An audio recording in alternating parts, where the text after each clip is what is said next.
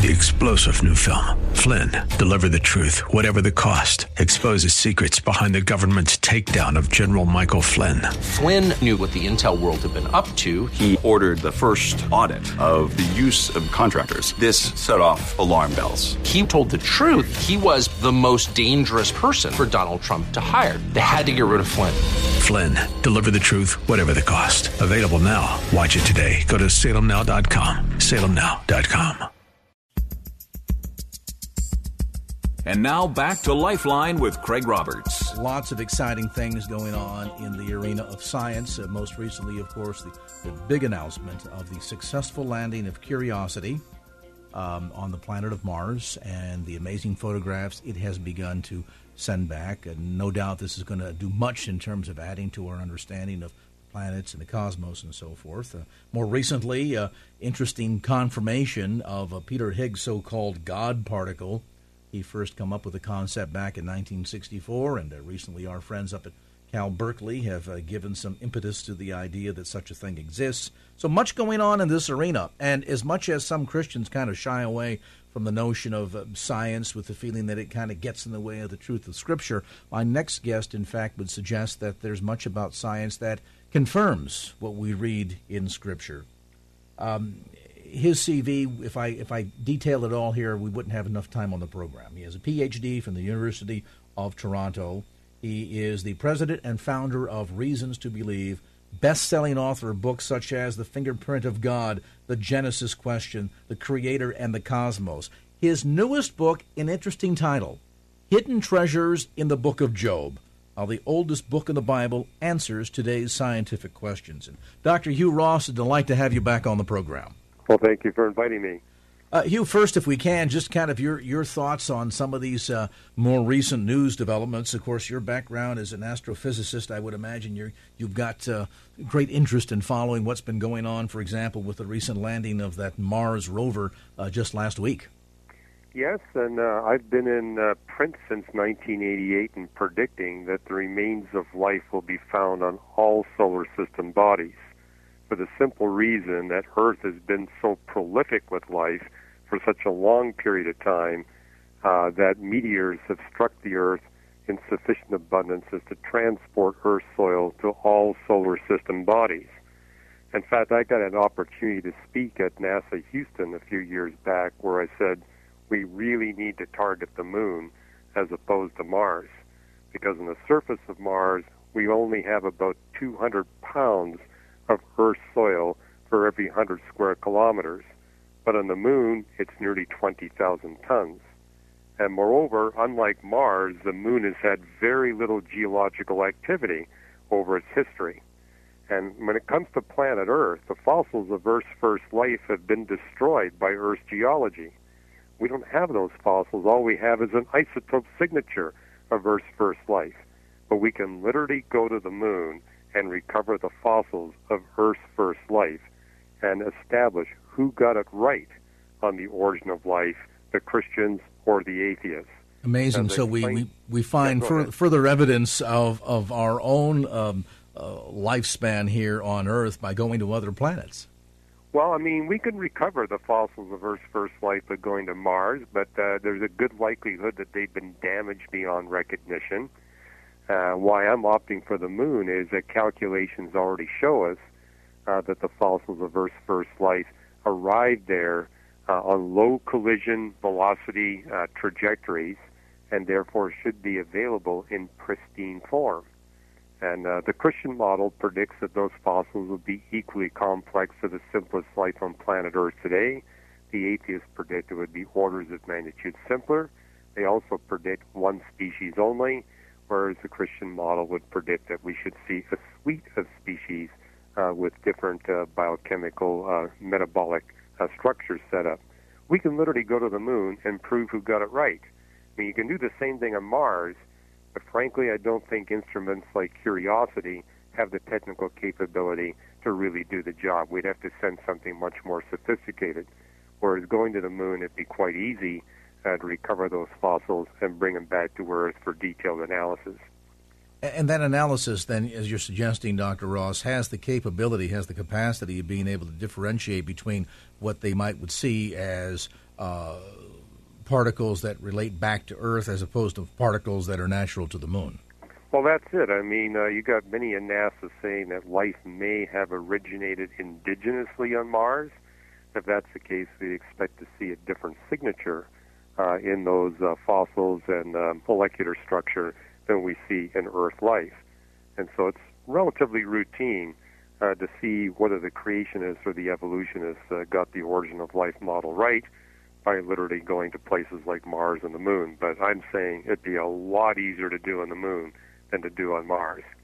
I make reference to the recent conversations coming out of the University of California at Berkeley that have kind of underscored some of the research that was done clear back in the early 1960s by Peter Higgs regarding the so-called God particle. Can you comment, Dr. Ross, on the recent information coming out of UC Berkeley on the same?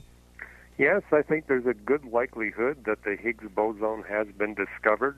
To really fine-tune our particle creation models, however, we're going to need a fairly accurate measure of the mass of the Higgs boson. That still needs to happen. But the Large Hadron Collider has the capability of actually doing that. So let's wait a few more years, and then I think we can actually look forward to something much more exciting than the mere discovery. But if you go to our Reasons.org website, I wrote a series of 5 articles on our feature called Today's New Reason to Believe, and it's about a year ago, where I talked about 2 other particles, axions and sterile neutrinos, that in my opinion deserve the title the God particles much more so than the Higgs boson.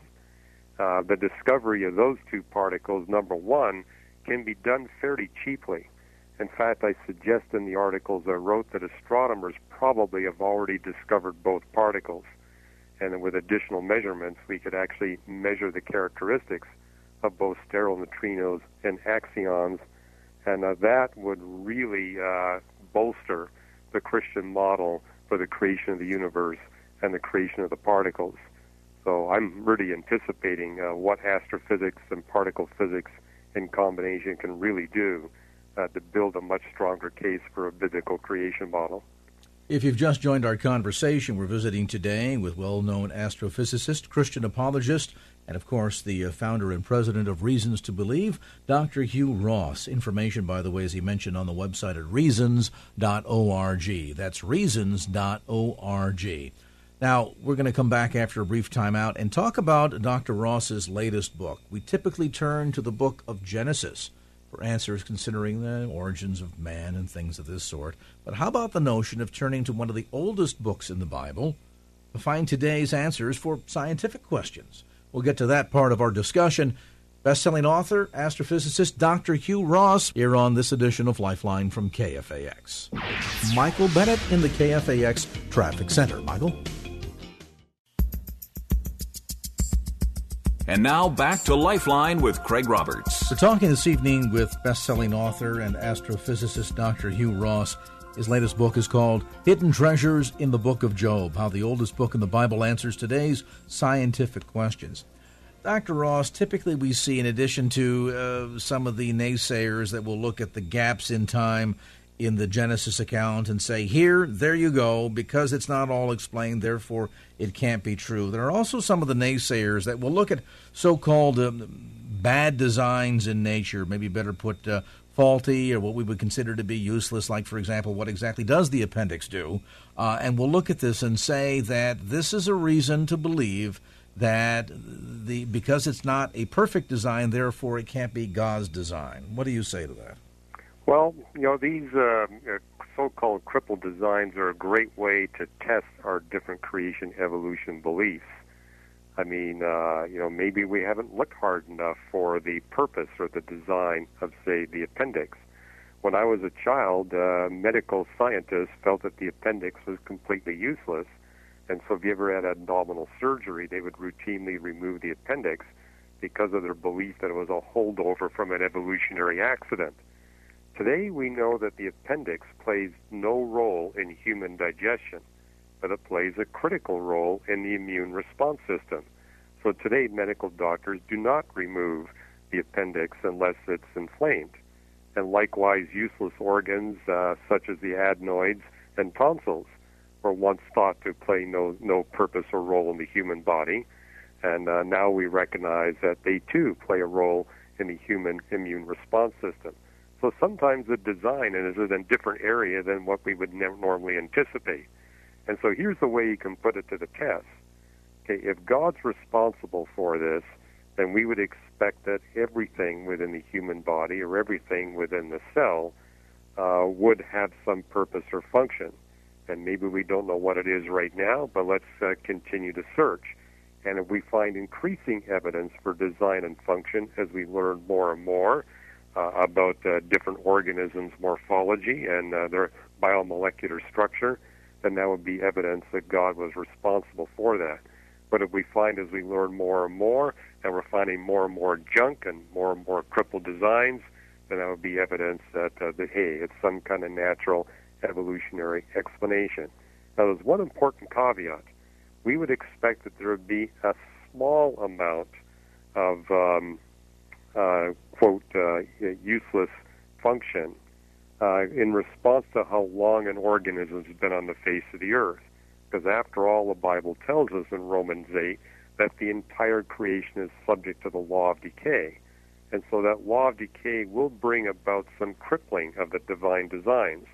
But in the case of the human species, we've been here for such an incredibly brief period of time that we would expect very little accumulation of, quote, junk as a result of the second law of thermodynamics. So perhaps less emphasis on the evolution of man and a little bit more patience and more focus on the evolution of our understanding is a better way to approach some of this. Well, we would expect that a lot of the design would be hidden from view because we haven't looked. That's the principle you see in both Job and the creation texts and Psalms, namely that the more we examine the record of nature, the more we'll discover the handiwork of God. And so medical science is a great example of how that is exactly played out. Part of this discovery process, you spend some fair amount of time inside the pages of Hidden Treasures in the Book of Job, to the lessons of the animals, the so-called 10 animals of Job. In our time that remains, Doctor, spend a moment and kind of shed some light on that for us. Well, that's something that aroused my curiosity when I first began to examine the Book of Job, is why do we see this list of 10 specific bird and mammal species in Job 38 and 39? You know, it's kind of like a top 10 list. And so as I began to study the animals that are mentioned in the text, I realized every one of them played a crucial role in launching human civilization. And that those people groups that lacked access to those animals were never able to get themselves out of the Stone Age culture. But those cultural groups that had access to those animals were not only able to launch civilization, but to advance it significantly. And I think in the 21st century, we often think, hey, we did it all. But the truth is, we would have gotten nowhere if God hadn't given us these specific bird and mammal species, and if we hadn't really taken the time to tame them and begin to use them, not only to launch our civilization, but also gain some measure of peace and enjoyment from our relationships with them. And I think what's really phenomenal, too, is you look at creatures like the ostrich or the goat or the donkey or the horse. What we're realizing is they not only fulfilled a critical role in launching human civilization, they are fulfilling a completely different role in assisting humanity towards the end of civilization when we have global high-tech technology. So goats, for example, are serving a very different purpose today than they did at the beginning of civilization. And the fact that these creatures have multiple ways of serving and pleasing humanity to deal with humanity in different cultural contexts, that is, to me, a clear piece of evidence for the fingerprint of God in designing these creatures for our specific benefit.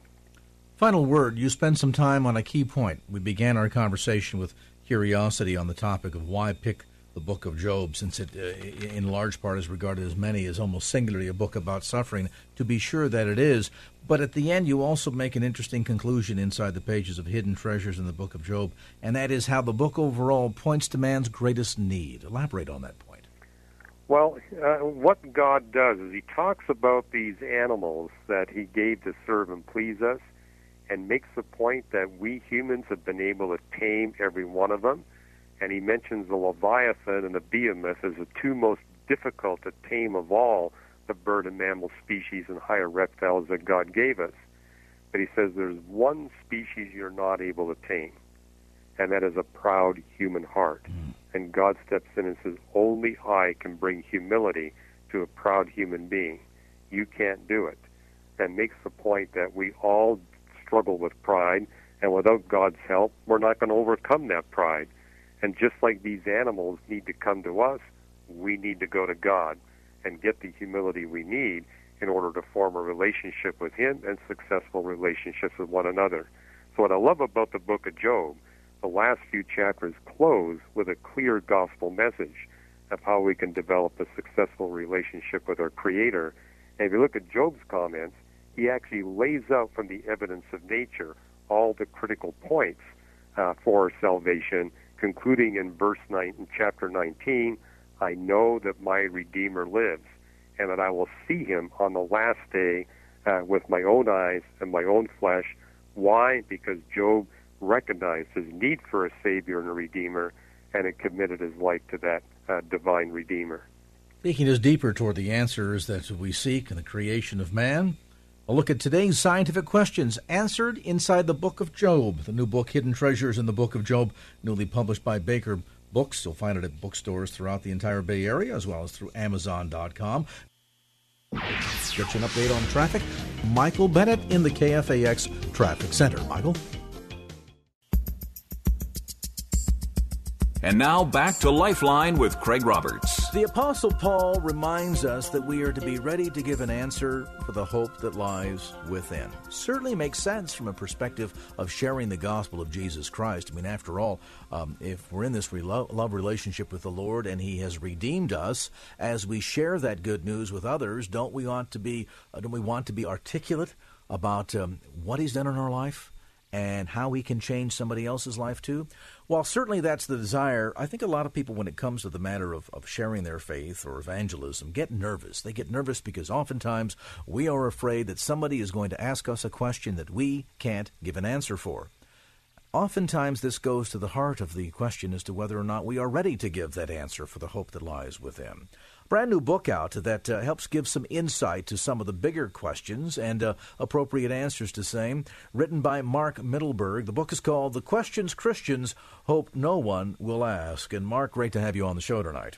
Great to be with you. I have to wonder, we look at some of these questions here, what makes you sure that God exists? How can we trust the Bible? Wasn't Jesus just a good man and teacher? Are very common questions, to be sure. And one would think questions that at the base every Christian would feel comfortable in answering. But obviously a book like yours suggests that's not necessarily the case. Yeah, in a perfect world, I guess we should. But the real truth is a lot of us grew up with the Christian faith. Our parents taught us as we were young, which is great. But when you're raised kind of on VBS and Sunday school, and this is being taught that this is true your whole life, and if you're mostly around Christians, then later when someone really looks you in the eye and says, yeah, but how do you know? And, you believe the Bible, it's full of contradictions, it's based on myths, it's, how can you accept that? Well, a lot of us quite naturally feel intimidated by that because we just haven't prepared ourselves for that. So that's really the spirit of this book, is to say, these are the questions we're afraid of. This is based on a national survey we did about a year and a half ago that summer. We asked 1,000 Christians, what are the issues that you hope will not come up when you're in a conversation with a non-Christian?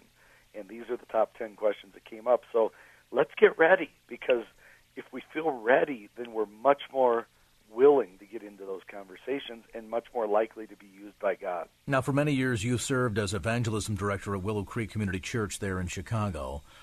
As you spoke with folks that were coming through your program, there seemed to be a commonality over intimidation by some of these questions, and I'm wondering how much of that might have gone to, as you suggest, maybe a sense of Christian isolationism, where we really don't know the answer to these questions because we've never been asked them, and then maybe to a level of just simple biblical illiteracy, where a lot of folks are just not that familiar with Scripture enough to feel comfortable in speaking to some of these questions.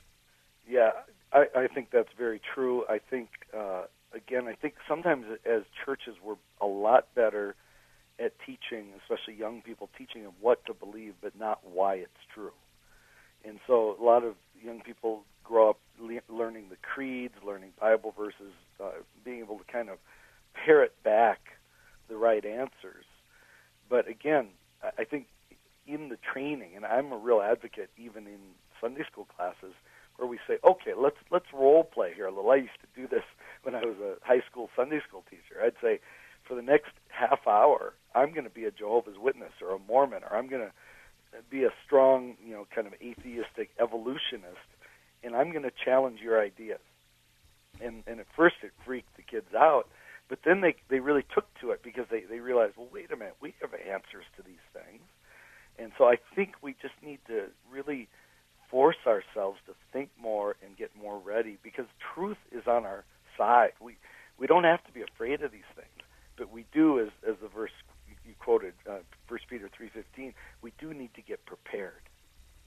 There's a couple of issues here at hand, too, I think. I remember a number of years ago, Norman Geisler was on the program, and we spent some time talking about what at the time was an increase in how should I phrase this? A debate, really, over whether or not it was necessary as a Christian to believe in a literal bodily resurrection of Jesus Christ, or whether or not that could have been simply a figurative event.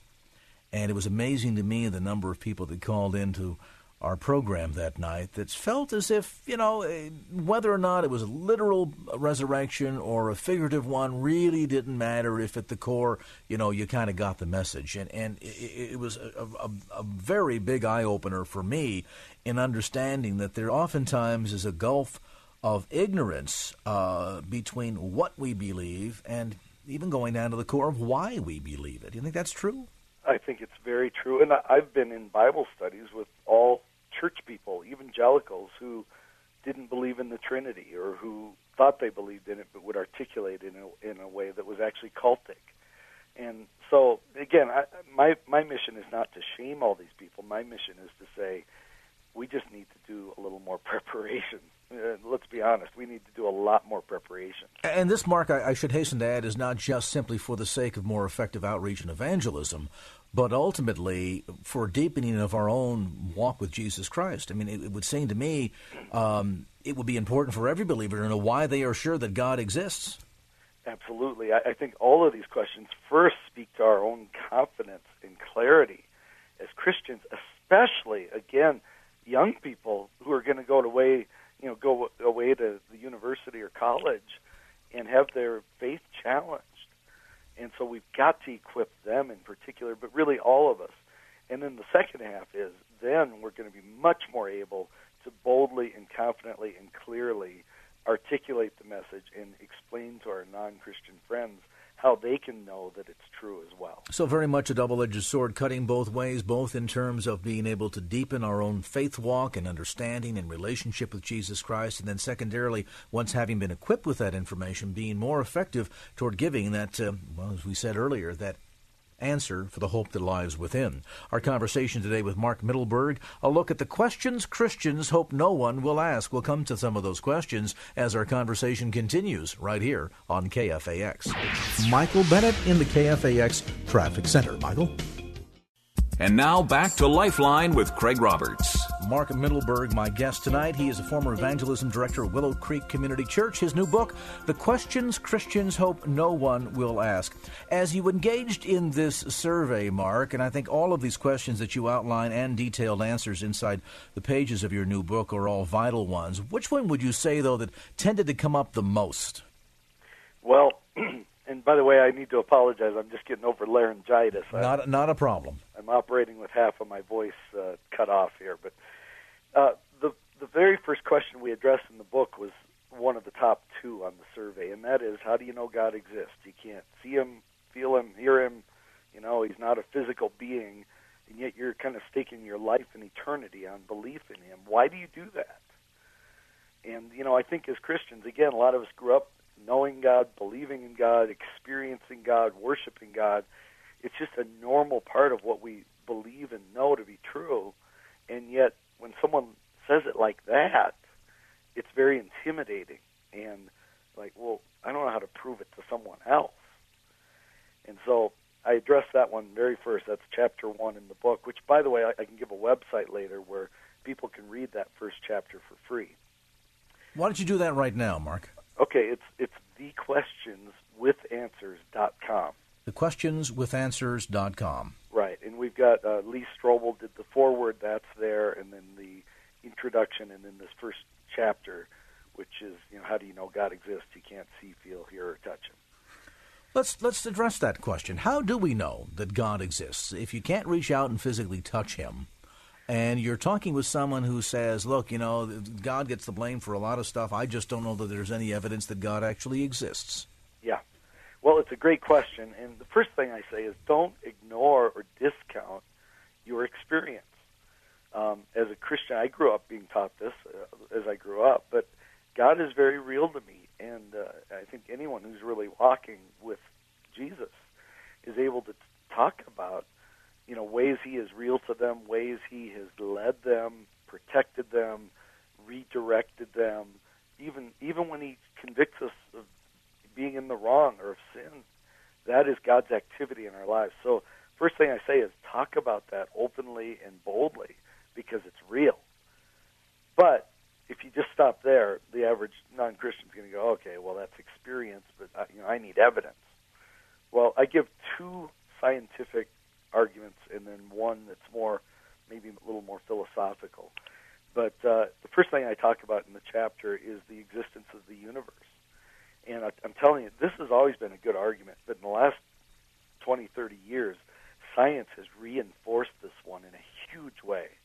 And the basic argument is this. First of all, whatever begins to exist has a cause. In other words, things don't pop into existence on their own. So whatever has a beginning has a cause. Second part of the argument says the universe had a beginning. And the beauty of this, again, is virtually every scientist now believes in some version of the Big Bang theory, that at a point, a finite point in time, there was a huge explosion at which everything that we call the universe came out of an infinitesimal point. And scientists believe this. And I do too, and I think Genesis 1:1 describes it. But they think it's a natural event. I just say it's a scientific description of a miracle. And so the universe did have a beginning, but then the third part of the argument is whatever had a beginning has a cause. The universe had a beginning. Therefore, the universe had to have a cause outside of it, a cause that is great enough to produce it, smart enough to produce it, powerful enough to produce it, old enough to be there to produce it, and artistic enough to make it as wonderful as it is. Well, I'm telling you, that's the God of the Bible. And that's, science and philosophy point to this, powerful reality that there is a God that is beyond all of this, who created it. One of the other frequent questions that come up is dealing with the issue of the Bible. Now, of course, typically as Christians, we rely on the Scripture as the source of which we use for good, solid apologetics, as well we should. To the person who says, but wait a minute, the Bible was written by men, it's wrought with all kinds of contradictions and errors and mistakes. How or why should we trust the Bible? Again, a question that is very intimidating to a lot of Christians right up front, because they've always accepted it. And they're often tempted to just say, well, it says right here in 2 Timothy that the Bible is inspired, it's the Word of God, it's profitable for correction and teaching, et cetera, et cetera. And I agree with that. I agree with that verse, but that's not how you're going to prove it to your non-Christian friends. They're going to say, that's just circular reasoning. You're just using the book I'm questioning to try to prove it. You can't do that. So what first thing I like to do, Craig, is when someone says, it's so full of contradictions, you can't trust it, I just like to look at them and say, contradictions bother me too, but I'm just curious, what are your top 2 or 3?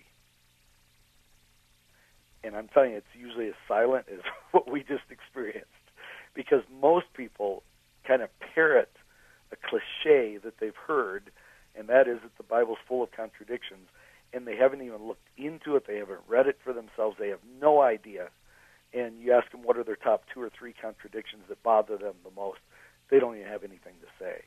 And when that happens, which is the majority of the time, I'd like to then say, well, listen, before you start criticizing and writing off the book that has changed the lives of millions, or really billions of people, you owe it to yourself to read it for yourself and look at it, because you're going to find out it is true and it speaks to your heart, it speaks to your deepest needs. But now some people will say, well, there's contradictions there. Some of the Gospels say that there was an angel at the tomb, and then other Gospels say there were 2 angels at the tomb. And so you can't have, it's either 1 or 2. That's a contradiction. I can't trust a book that, where the guys can't even count angels. When we run into those and by the way, that's the nature of most of what people call contradictions. And what I point out there, and this is what I talk about in the chapter in the Questions Christians Hope No One Will Ask, I explain that the nature of eyewitness testimony is that it's always incomplete. I live in Colorado. I'm looking out my window. I can very honestly say there is a pine tree out there. But Craig, if you were sitting there, you may look out and say, what do you mean there's a pine tree? There's about 1,000 pine trees out there. Well, we're both right. See, I didn't say there's only one pine tree. I just mentioned one of the pine trees I'm looking at. And so I gave less than full detail. You said there was 1,000, and you're right too, but in reality there's a lot more than 1,000 because I live in the middle of the woods. So those are just incomplete levels of information. And so going back to the Bible, one gospel writer mentions an angel. He didn't say there's only one. He just mentioned that there was an angel. Then one of the other writers mentioned how many there were. He says there were 2. And as one person says, here's a mathematical formula that's helpful. Wherever there's 2, there's also 1. Isn't that good? That's a good perspective. And, the other issue here that I think can give us all a sense of a sigh of relief, initially you think in a topic like this that it means that we have to get into deep concentration and study and pull out the thesaurus and the concordances and spend hours on the Internet doing research so that we can memorize all these details and data. But as you heard in those 2 exemplary questions and answers, that it's really fairly basic. It's not that hard or involved if you know where to look and what to share. A look at the Questions Christians Hope No One Will Ask with answers. And as Mark mentions, if you'd like to read the first chapter online, you can do so for free. Go to thequestionswithanswers.com. That's thequestionswithanswers.com. And Mark Mittelberg, thanks so much for the time. It's a great book, and one that's an easy read, and yet I believe a very important read for all Christians who want to not just deepen your own understanding and knowledge of the Scripture, but also how to better improve your ability at sharing the gospel of Jesus Christ. Well, that's going to do it for this edition of Lifeline. Thanks so much for being with us. And if there was anything you heard on today's show that you'd like to hear again or share with a friend, grab a copy of the Lifeline podcast. Simply log on to KFAX.com. That's KFAX.com for the Lifeline podcast. Our producer is Wanda Sanchez. I'm Craig Roberts. Till next time around, remember, just don't keep the faith. Get out there and share it and make it a great evening. So long. Opinions expressed in the preceding program do not necessarily represent the views of the ownership, staff, or management of KFAX. Copyright Salem Communications, all rights reserved.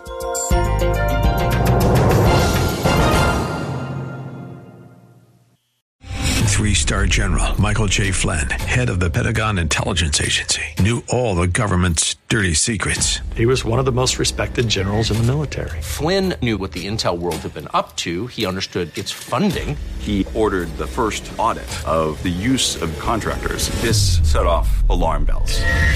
The explosive new documentary, Flynn, Deliver the Truth, Whatever the Cost, uncovers the facts behind this scandal. Flynn told the truth. He was the most dangerous person for Donald Trump to hire. I find out the worst enemy that I'm going to face in my life is right here in America. They took my assessment and they wanted me to change it. And I was like, I'm not changing it. They had to get rid of Flynn.